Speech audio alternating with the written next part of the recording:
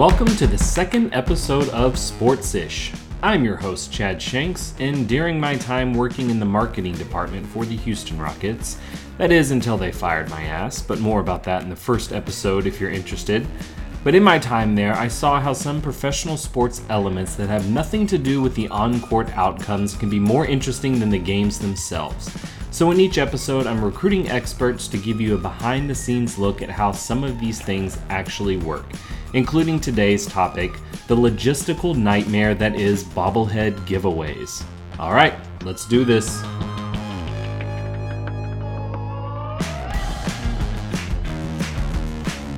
Stadium giveaways are a ubiquitous part of the modern sports experience.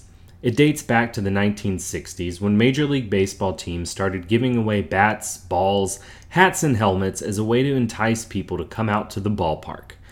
But it's another giveaway with roots in the 60s that has taken things to an entirely different level. That, of course, is the bobblehead, the ceramic nodding statue that puts schedule magnets, team posters, and sponsored t-shirts to shame, both in overall quality and in amount of effort required to produce and distribute. And for decades now, fans have poured through the gates and grabbed their complimentary collectibles without devoting the slightest thought to the mountains that were moved in order to make it possible. Now, before we get into how the bobblehead sausage is made, it's important to understand their backstory and how they achieved their status as the king of giveaways. I mean, these things, loosely described as dolls that have their head connected to their neck by a spring, also known as nodders or wobblers. These things have been around since as early as the 19th century, according to CollectorsWeekly.com. Then, in the 1960s, Major League Baseball commissioned a few based on its teams, mascots, and players. These first versions were made of hand-painted paper mache and were made in Japan by a little company called Lego. You may have stepped on one of their blocks while barefoot or watched their Ninjago-based film. These early bobbleheads were very generic, with basically the same face and a round pudgy body with different colored uniforms. And, as was the custom, most depicted white players, though in a super progressive move for the time, ones were made of black players like Roberto Clemente and Willie Mays, though their skin tone was often painted incorrectly, because, racism and such. But then that was it. Bobbleheads were big in the 60s and then disappeared for a few decades only to reappear in the 90s, kind of like Woodstock. According to Phil Sklar, who maybe knows more about bobbleheads than anyone else in the world, their resurgence can be traced back to a single giveaway by the Bay. So 1999 is when the resurgence really happened. I mean, there was bobbleheads between the 60s and the 90s, but, there's more limited runs and some, more standard generic bobbleheads. But the 90s, 1999 was when the first bobblehead giveaway was, and that was really started by the Giants, San Francisco Giants, and in talking to them and hearing their thought process. It was actually for an anniversary year. It was the last year at Candlestick Park, and they were brainstorming ideas for, unique giveaway items. They had looked through some old magazines and saw the generic bobbleheads and thought, it would be cool to give away a bobblehead. And so they called some of their suppliers, and one of their suppliers, who's now one of the main bobblehead manufacturers, told them, there was no way they'd be able to do it. And then they did get one of their manufacturers to produce it, and they went through a lot of iterations. They mentioned how lucky they were that they started the process extremely early, because the first version, second version, didn't look anything like what they were envisioning. And, I guess the rest is history, because, ever since they gave away that bobblehead, and teams across the country saw how successful and that giveaway was and how many people went to the game almost exclusively for the bobblehead, they jumped on that bandwagon. And, by the next year, there was NBA teams, NFL, NHL, all giving away bobbleheads, and soon the minor league teams are jumping on board as well. And, now if a team doesn't have a bobblehead day, it's like, what's going on? Now, the reason I say Phil likely knows more about bobbleheads than anyone else in the world is that he is the co-founder of the National Bobblehead Hall of Fame and Museum, which will soon have a permanent exhibit space in Milwaukee to display a collection of nearly 8,000 unique bobbleheads.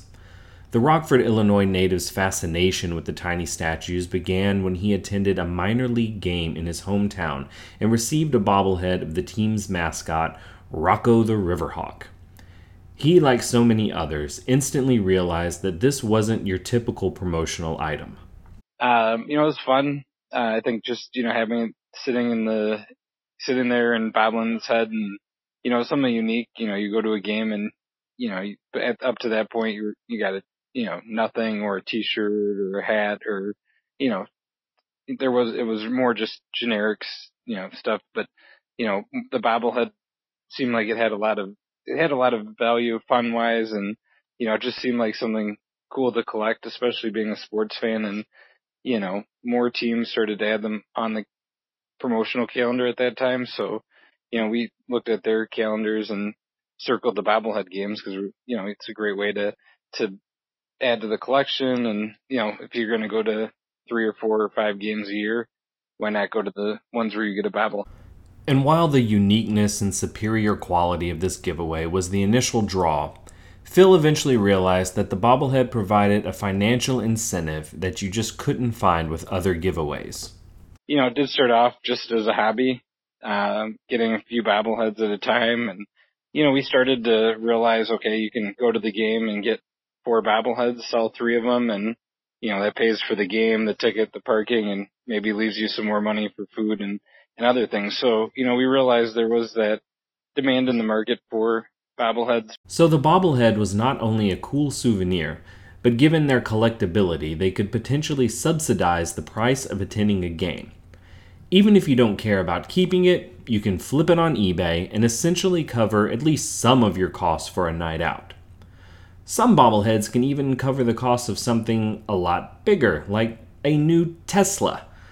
According to Sklar, the highest price ever paid for a bobblehead was for one of the 1960s Yankees ones that went for around $60,000. Now that's an extreme example, of course, and most won't go for more than a few bucks. But the option to keep or sell them has led to increased ticket sales on bobblehead giveaway nights, which is the main justification for teams hosting them in the first place. According to Adweek, teams claim increases in ticket sales and attendance on bobblehead nights of up to 30%. Crane's Cleveland Business reports that the Indians specifically saw an average 25% attendance increase over a 10-year span of bobblehead nights. Their only bigger driver of attendance was Dollar Hot Dog Night because, obesity and such. But speaking of ballpark food, bobbleheads not only drive single-game ticket purchases, but they incentivize season ticket holders to actually use their tickets and arrive earlier to buy more food and merchandise. The Chicago Cubs reported a 71% increase in ticket scans an hour before game time on these giveaway days, again via Adweek. So then the question for teams isn't should we do a bobblehead giveaway, but when and how do we do a bobblehead giveaway? That's where someone like Lisa Godino comes in. Lisa was the marketing manager for the Houston Rockets from 2011 to 2016, and in addition to executing every single ad campaign and facilitating every single event, she was responsible for every single aspect of the team's promotional giveaways. My office was next to hers, and watching her run through the chaotic obstacle course that is pulling off a bobblehead giveaway night was the inspiration for this episode. Because, schadenfreude and such. If you got a bobblehead at a Rockets game during those years, you have Lisa to thank. There's a lot of planning that goes into it, and it's really time consuming. You really do have to be very detail oriented because there's a lot of moving parts to this stuff. If the first of these moving parts is deciding to do a bobblehead giveaway in the first place, the second is picking a date, a process that is far more complicated and begins far earlier than you may have realized. When the season schedule comes out, what we do is we look at which game is going to need the most help, which is the distressed game. And the distressed game is always going to be the game against just a team that isn't doing well and isn't going to do well.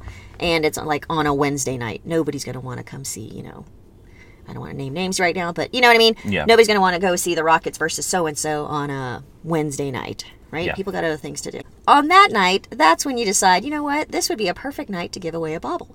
Because people will come just for that little toy. They'll buy the tickets to the seat. While NBA teams do giveaways to help move tickets to games they wouldn't sell out otherwise, baseball teams take a slightly different approach. Ann Madsland, the Lisa Godino of the Cleveland Indians, told Crane's Cleveland Business that they look to do their biggest giveaways on Saturdays to create a, quote, destination weekend, unquote, and pack the house on nights where they know they'll already be close. NFL teams, for the most part, don't need to move tickets like that. So if you want a bobblehead from one of their games, your ass can go buy it at the team shop. But regardless of the reason, even when a team's marketing department thinks a specific game will work, they then have to go to step 3, which is checking with everyone else in the organization who has skin in the game. So once we've decided what night we're going to have as a bobble night, we then collaborate with tickets and make sure that they're on the same page, because sometimes tickets department thinks that they can still sell out that game even if they know it's distressed, because they'll loop it in with another like group ticket promotion. So, they'll do like a 5 game, every weekday or every Wednesday game, bring the boys out. They'll make it a, guys' night special or whatnot. So once tickets agrees that, yeah, maybe that night they can't handle, then okay, we've decided that's a bobble night. We then go pitch it to corporate and tell them, hey, who's your top sponsor? Because we only give baubles to the top sponsors. And ask them if they'd be willing to, sponsor this bauble for such and such player. Once that person agrees, then we hit up the player and say, are you cool with having a bauble on such and such night? Players are very rarely ever going to say no. With very few exceptions, players do want to be immortalized as a bobblehead. I mean, it's flattering, right? But anytime you plan a player-related promotional item months in advance, it raises some unique challenges. The baubles that are towards the end of the season, you now have to think about, is the player still going to be here? Come trade time, is he going to be shipped elsewhere? So that factors in. So if you think he's one that, is kind of iffy, you're going to make him the bauble that's in December, right? Whereas your player that you're pretty sure isn't going anywhere, you'll schedule him for March. And yeah, there are calls to, the GM before this happens, like, hey man, you think so-and-so's still... It's crazy. For a bauble, you're going to call Daryl Moore and be like, so, I know you really can't tell me what's happening, but would I be pretty safe with going with so-and-so on such and such date? And he'd be like, yeah, you should be good. Okay, cool, thanks. Still, even if the GM says a player is safe, he may receive the proverbial offer he can't refuse after a bobblehead is already in production. There have been numerous instances of a player being traded before his planned bobblehead night, and in that instance, the team is faced with a choice. Either take the loss or give out the bobblehead of the guy everyone really liked until just recently. In 2012, the Milwaukee Bucks traded Andrew Bogut to the Warriors and gave out bobbleheads of him more than a month later. The Cleveland Indians traded Victor Martinez to the Red Sox the day before his bobblehead night. Then in 2014, a minor league affiliate of the San Jose Sharks traded player James Livingston to a Kings affiliate, who they were scheduled to play on Livingston's planned bobblehead night. The team went ahead with the promotion because there's no point in just throwing them away if they've already been made and shipped over. And so James Livingston came back to town on his own bobblehead night and scored 2 goals for the opposing team. And again, this problem comes up because all these agreements have to be made months in advance, since it takes so long to actually make a bobblehead. So once all these people have agreed to have a bauble, right? Now comes the planning process. It takes months to get these in because they are produced in China. They are shipped over on a boat from China. They normally come into LA, to that port, and then from there we've got to ship them to Houston. So and there's a lot of proofing and a couple more approvals along the way. So it can take 3 months. So let's say season starts end of October. Very first time you're hoping you have a bobble isn't until December. Because you barely got the schedule, in August, and you've got to get approvals going. So you're hoping you don't have anything before December to do. Or, I'm sorry, any bobbles before December. All right, so you're still 3 months out, but you've picked a date, gotten approval from other departments, gotten the okay from the player to be bobbled, checked with the GM to make sure said player isn't being actively shopped. Now it's time to actually decide what the bobblehead is going to look like. And gone are the days where just producing a generic statue with the player's name on it is enough to move the needle. Bobblehead experts like Phil Sklar aren't going to be impressed with something they've seen 100 times already. Yeah, so, I think teams are starting to realize this over the past several years. A truly good bobblehead is one that has some uniqueness to it. So it's not just the standard player batting. There is, even if it's a player batting, there's something about the face or about the, about the posture that's unique. The bar for bobblehead creativity has really been raised in recent years, with standard vertical poses being replaced by complex action poses, and poses commemorating famous moments that all fans can recognize just by looking at it. Props, lights, and even sound have been added, and players have been placed onto vehicles, like when Cal gave out one of Marshawn Lynch driving the injury cart to commemorate his famous post-game joyride. The San Jose Sharks even tried to atone, for their affiliate's blunder by making an augmented reality bobblehead that played a behind-the-scenes video when scanned with the team's mobile app. But when it comes to true next-level creativity, no one comes close to minor league baseball, who, by necessity perhaps, have become the experimental lab for crazy bobbleheads in all sports. And the crazier they are, the more publicity they get, and as a result, more tickets they sell, even if the promotion has nothing to do with actual baseball.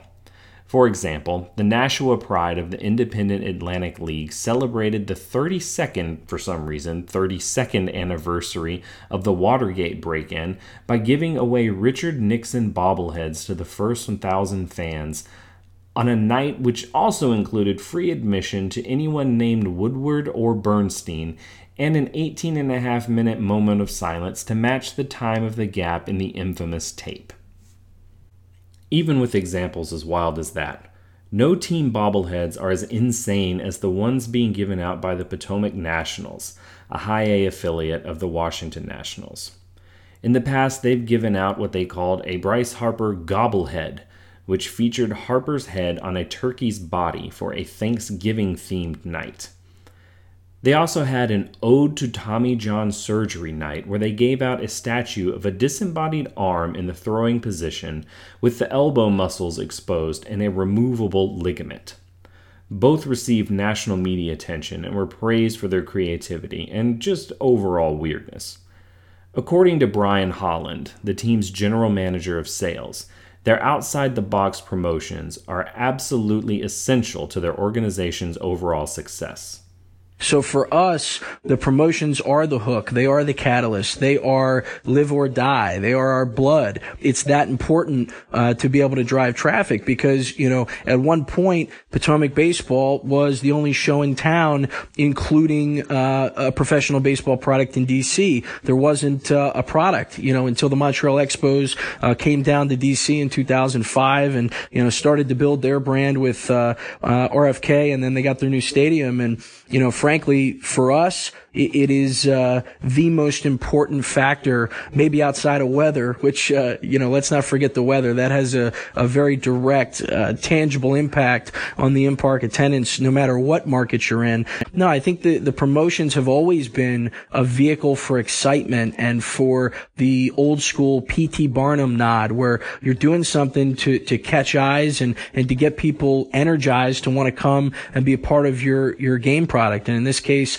an affiliated minor league baseball, professional baseball experience. Holland and the Potomac Nationals have upped the ante with this season's promotional slate, which includes Steven Strasburg riding a Kentucky Derby horse, Trey Turner's head put on a Roadrunner's body, and a Michael A. Taylor Mr. Potato Head-esque statue for their Ode to the Potato Night.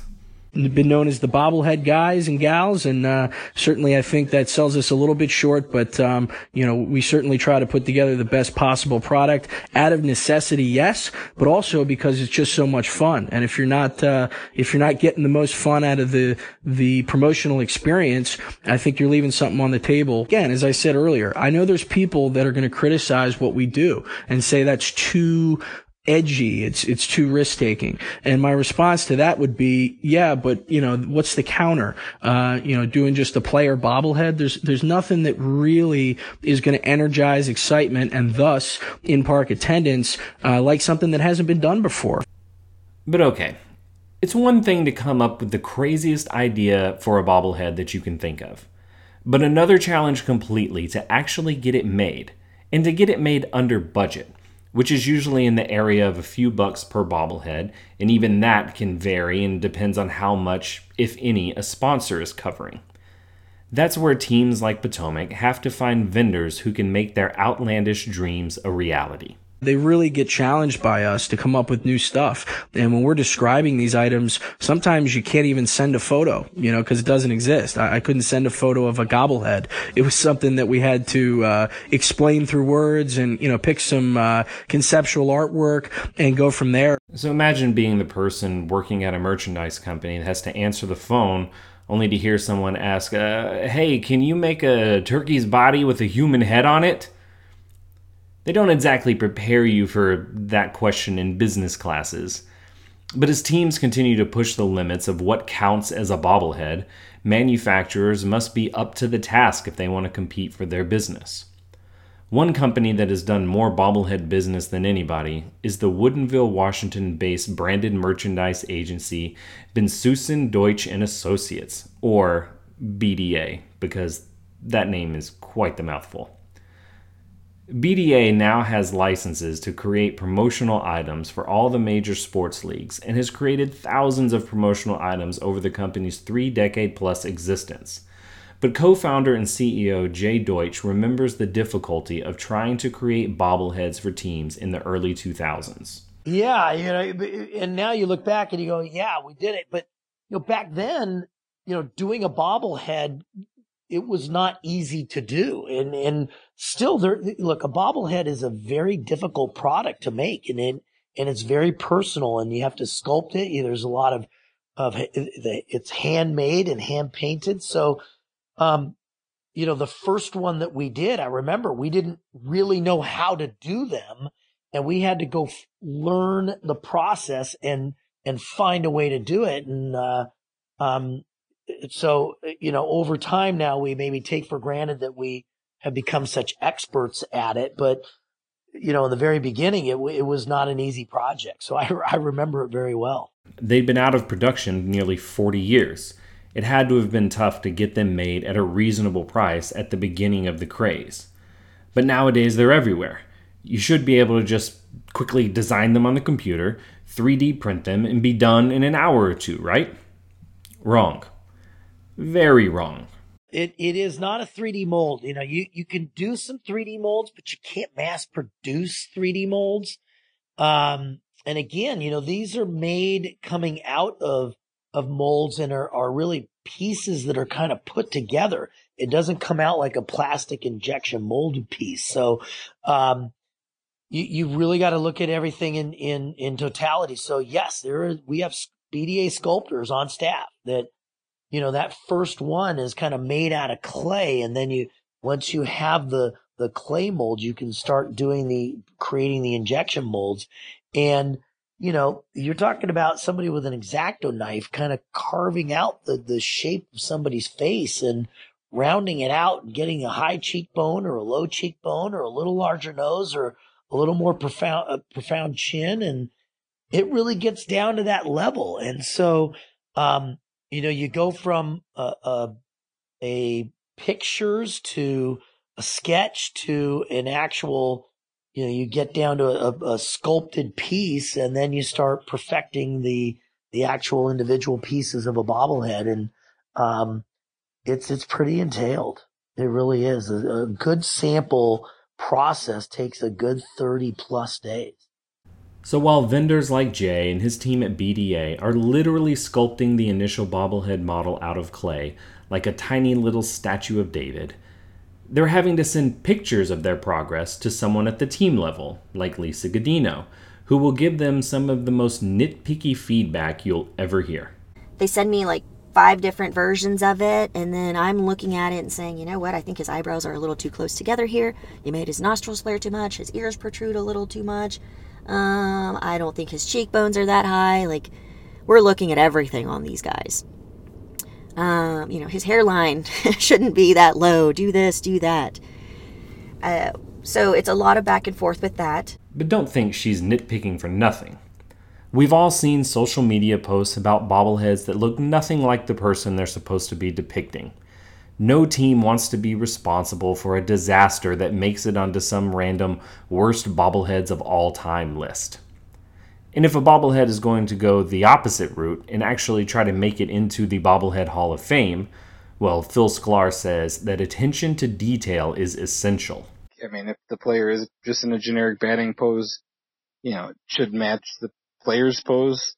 So that's one of the things that, we're always in collectors who are, really like their bobbleheads they're looking at is, how much does it actually match the player's position or their pose, the facial expression, the facial details, and then also the jersey, is it accurate? Are the decals on there?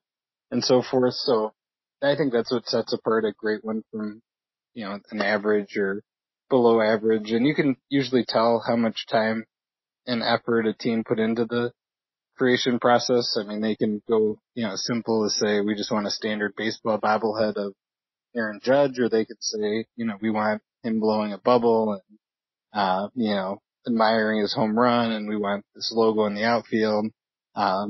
So teams have a lot of say in that process. And if it gets rushed, that's when you see some of the subpar bobbleheads or sometimes even mistakes. For some teams and their representatives, just seeing photos of the initial mold is enough, but not for Lisa Godino, who demanded an actual prototype be sent to her before she would sign off on it. Once it arrived, she did her due diligence and showed it around to everyone involved to get their approval, including the approval of the player being bobbled. Most of the time, it was smooth sailing and the player signed off without a fuss. But there were some bumps here and there. You get their approval at the beginning to do the bobble, and then just as a courtesy, you go back and show it to them. This part, again, I say is a courtesy because they could be like, I think you should change this or whatnot. It's like, well, dude, do you know how many weeks I've already gone? It's like we're already a month and a half in. Like, this is pretty much it. So you really can't change too much. So the way we did it is, if we knew it was a player who was really cool and he was just going to be like, yeah, it looks good, then no problem.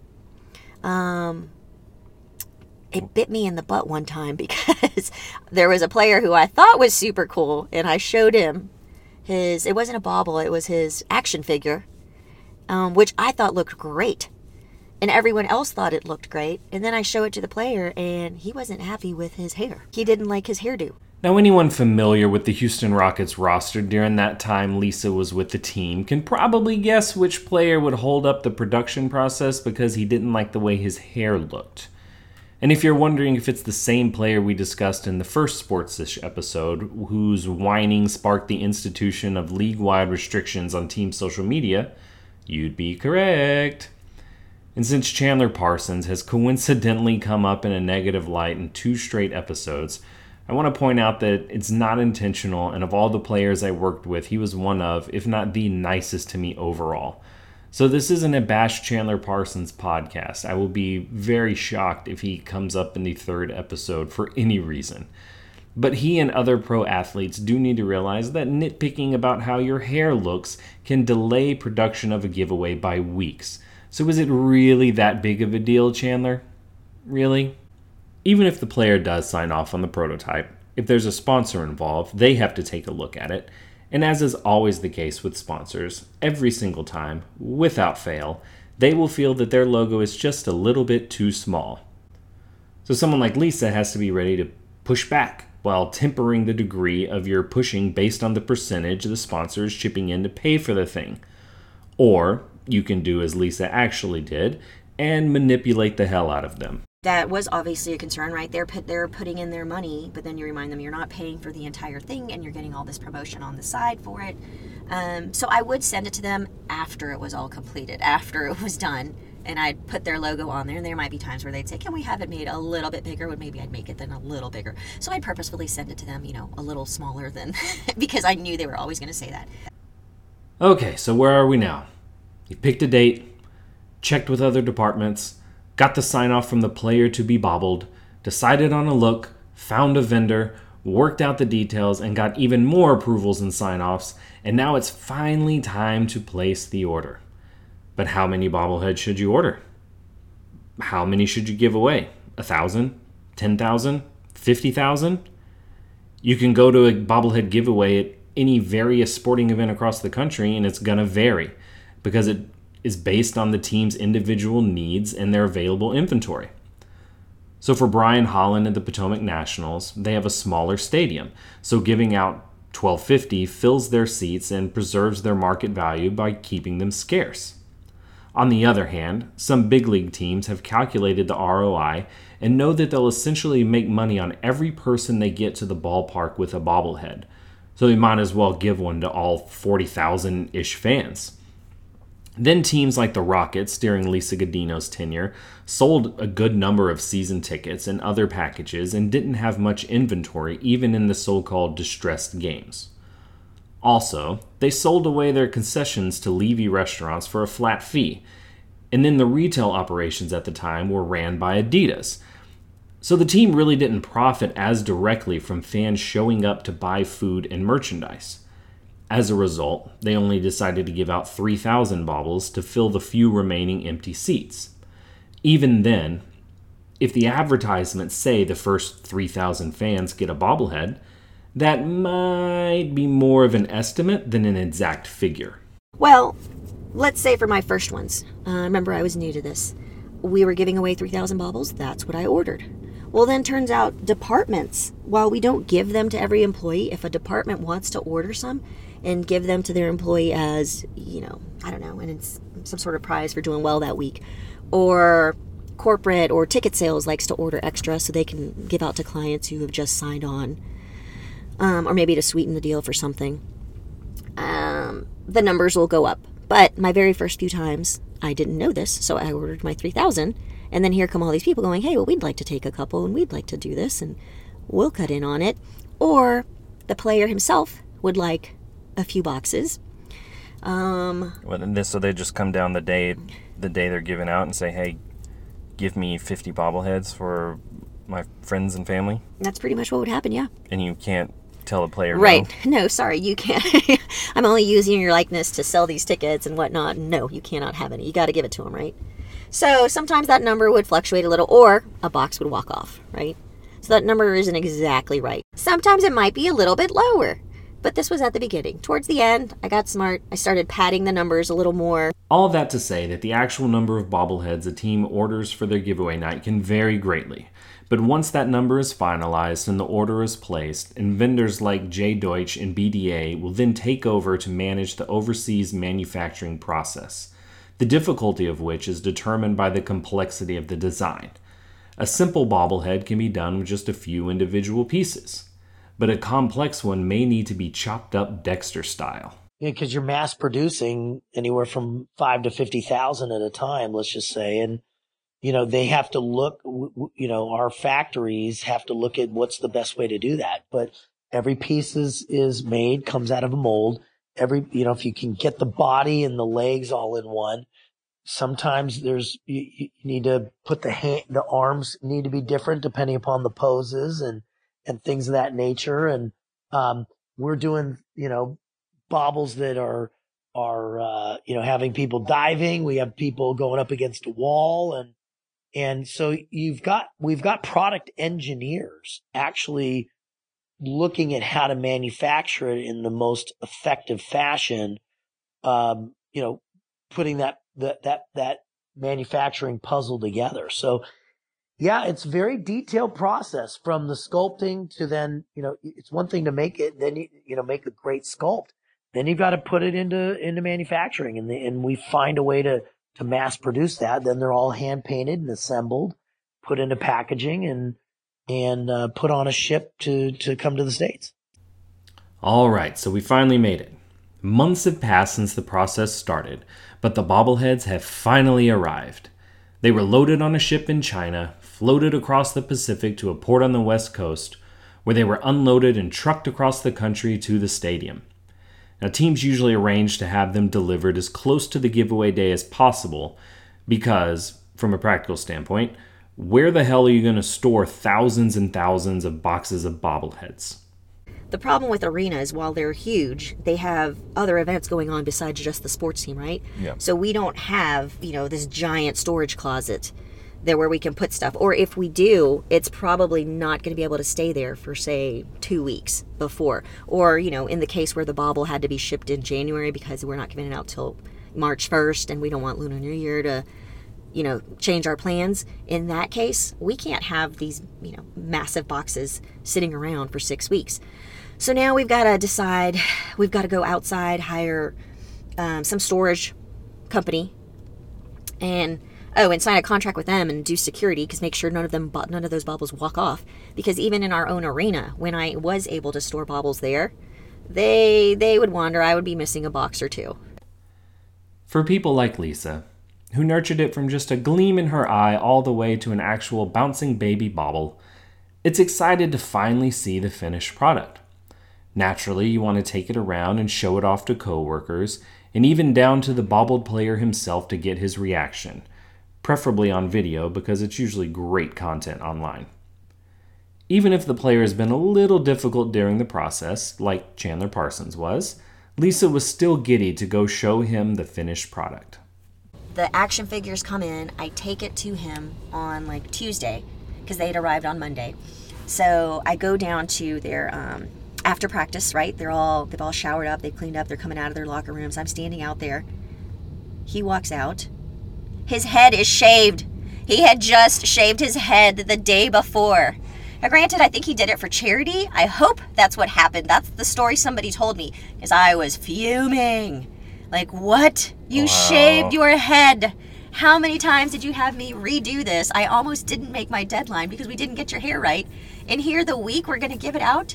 You shave your head? Well, and then did he look at it and say, I don't like it, I want it to look like my hair looks now?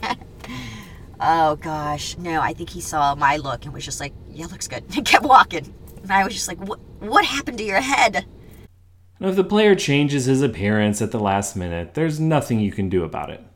As long as the item looked like he did when it was approved by him, dirt off your shoulder.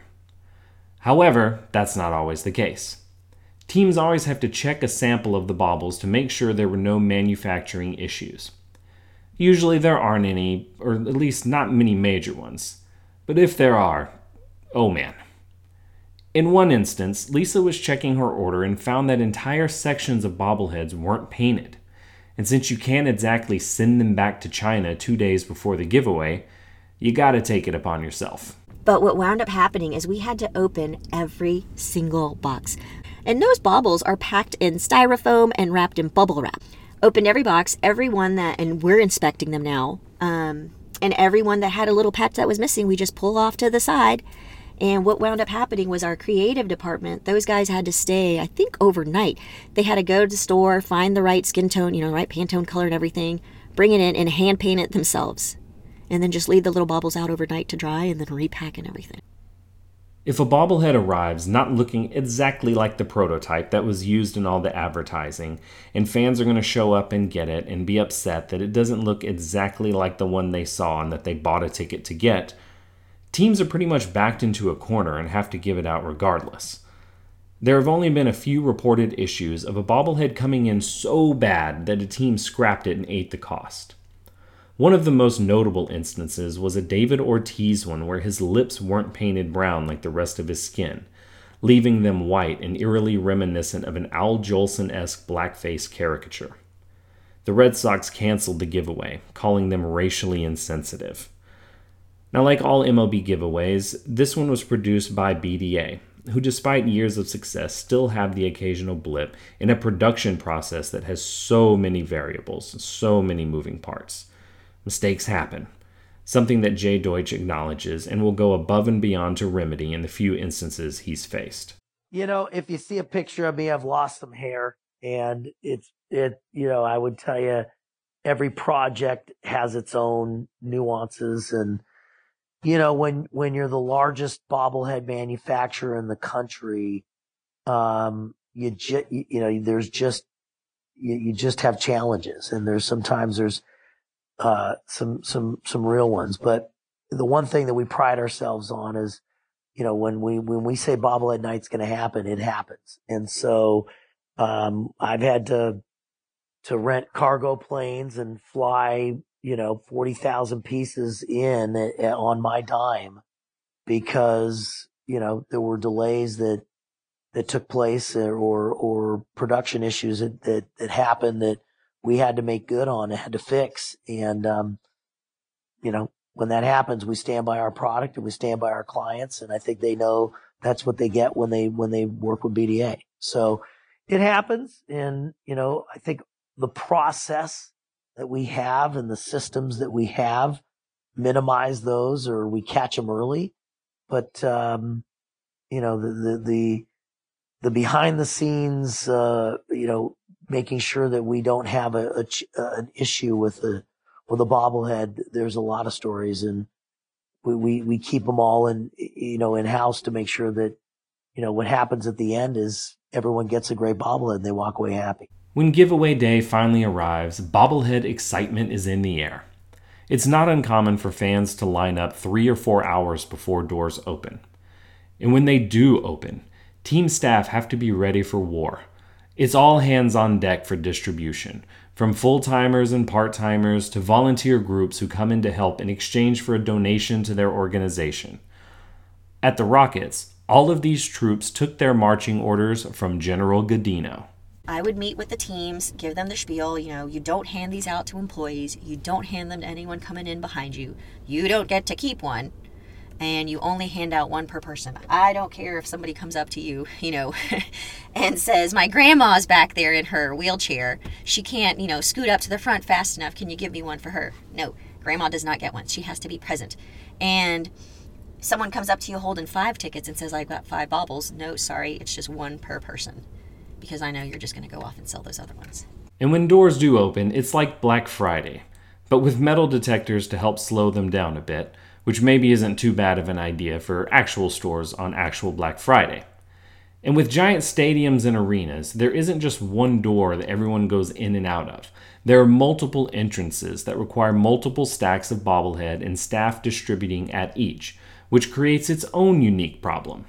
Let's say that guy that's, been there for 3 hours walks in through the main entrance, and by the time he gets to the front, there are no more baubles. We're like, sorry, we ran out. Well, how is that, the case? He's like, there were only this many people, ahead of me. Well, because we've got baubles at every door. People are coming in from every entrance. The guy just says, okay, well, I guess I didn't make it in time, right? And then what does he do? Does he go straight down to his seat and sit there? No, he's there, an hour before the game, before tip-off. So he's going to walk around the arena. Well, when he walks around the arena, he's going to pass another entrance, and here this entrance is still handing out baubles to people coming in. That's not fair, and it makes sense for him, and I would get really angry. So then he's going to go up to the people at those doors and say, hey, I just walked in from such and such door. They ran out. Can you give me one? Well, now it's just causing commotion there because you don't know, did he have one? Did he hand it off to somebody? Is it under his jacket? You can't ask him. Yeah. Pat him down there. I think you've already got one. As people are pouring in and baubles are being handed out, staff members are running around like crazy, doing real-time inventory checks and putting out fires wherever they can. So everybody's on their walkies, and you're just constantly giving a count. And on bubble night, I would even have to come out because she'd need a manager there as well. Because, somebody's going to complain. Somebody's going to throw a fit. When they run out, somebody's going to come and be like, I've been here for this long. I counted. There were only this many people in front of you. And you have to explain to them as well. Yes, but there's several different entrances, and we're just completely out of baubles. So you're just constantly giving an update. As soon as doors open and people start coming through, okay, I'm down to 5 boxes. I'm down to 6. This other entrance might still have 20 going because let's say a lot of people didn't go through that door. okay, well, now you've got to move those 20 and shift them around because we're just trying to time it to where everything runs out at the exact same time. And then, just like that, it's over. Sure, you'll have to deal with the handful of people who arrive after the game has started and complain that they didn't get a bobblehead. Those people are the absolute worst. But after months of planning, months of coordinating, and months of stress, you just hand the bobblehead over to people who just grab it and keep walking without realizing or caring what you went through to get it to them. And seeing a smile on a kid's face when they receive theirs is nice, but at what cost? Then, you don't really get to enjoy it because the next day, all focus is shifted to the next bobblehead giveaway, and the next one after that, and so on until you realize we're all cogs in a perpetual bobblehead machine. Phil Sklar has kept a database of team bobblehead giveaways and notes that there have been over 7,000 unique baubles given out across sports since the 1999 resurgence. That's a lot of variations of the same basic toy. And as noted earlier, just to keep it interesting, teams have already resorted to man-animal hybrids. So where else is there to go with it?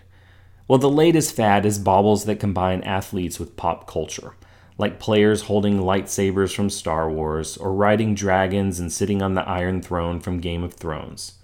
And Marvel had like 50 superheroes in Infinity War alone, so that's another 50 possible theme bobbleheads.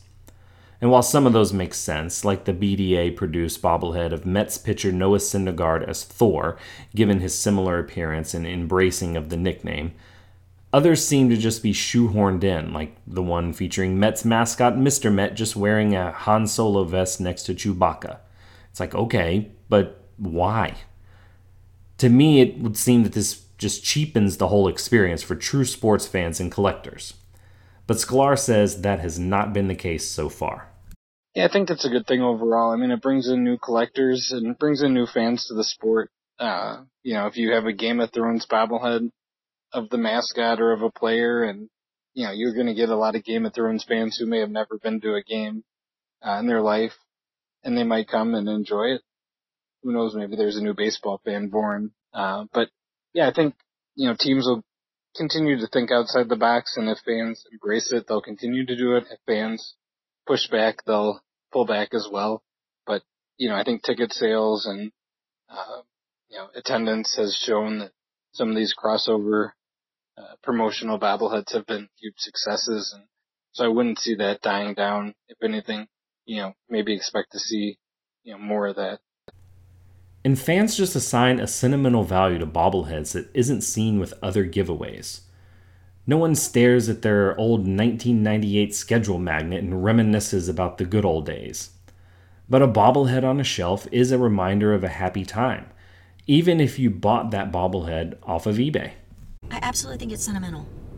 Because the monetary thing, you're going to sell it to someone who wants it, right, for sentimental value, right? So someone who didn't get to go to the game and get one, and that's their favorite player or whatever, so they're going to pay whatever for it. No, I think it's all sentimental.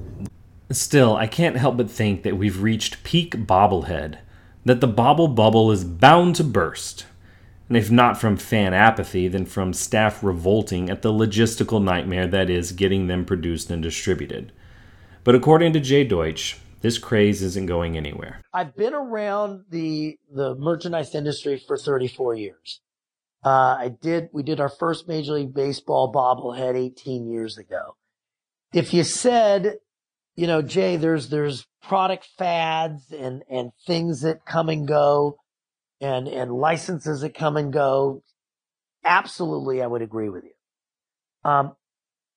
Bobbleheads are here to stay. They just are. I don't think the bobblehead has tapped out or reached out. I think, there's different, opportunities to continue to innovate and create around a bobblehead. And I think the cool part of that is it just it makes it a new product. It's not, again, an old, you're going to put the same bobblehead on your shelf every year and they're going to just change the year on it. So, again, we've gotten creative. We've done, now we've taken it to garden gnomes and different types of genres within the polyresin world. And I got to tell you, stay tuned. If the bobblehead craze does extend on another couple decades, the next time you get one in a game, instead of complaining that it doesn't look exactly like the player, try to appreciate the fact that the ceramic doll you got for free took some poor team employee months of blood, sweat, and tears to get it into your hands. And while that may be a slight hyperbole, still, the bobblehead life is not for the weak of heart. It is not for everyone. And there's a lot, y'all keep appreciating those things. There's a lot that goes into it.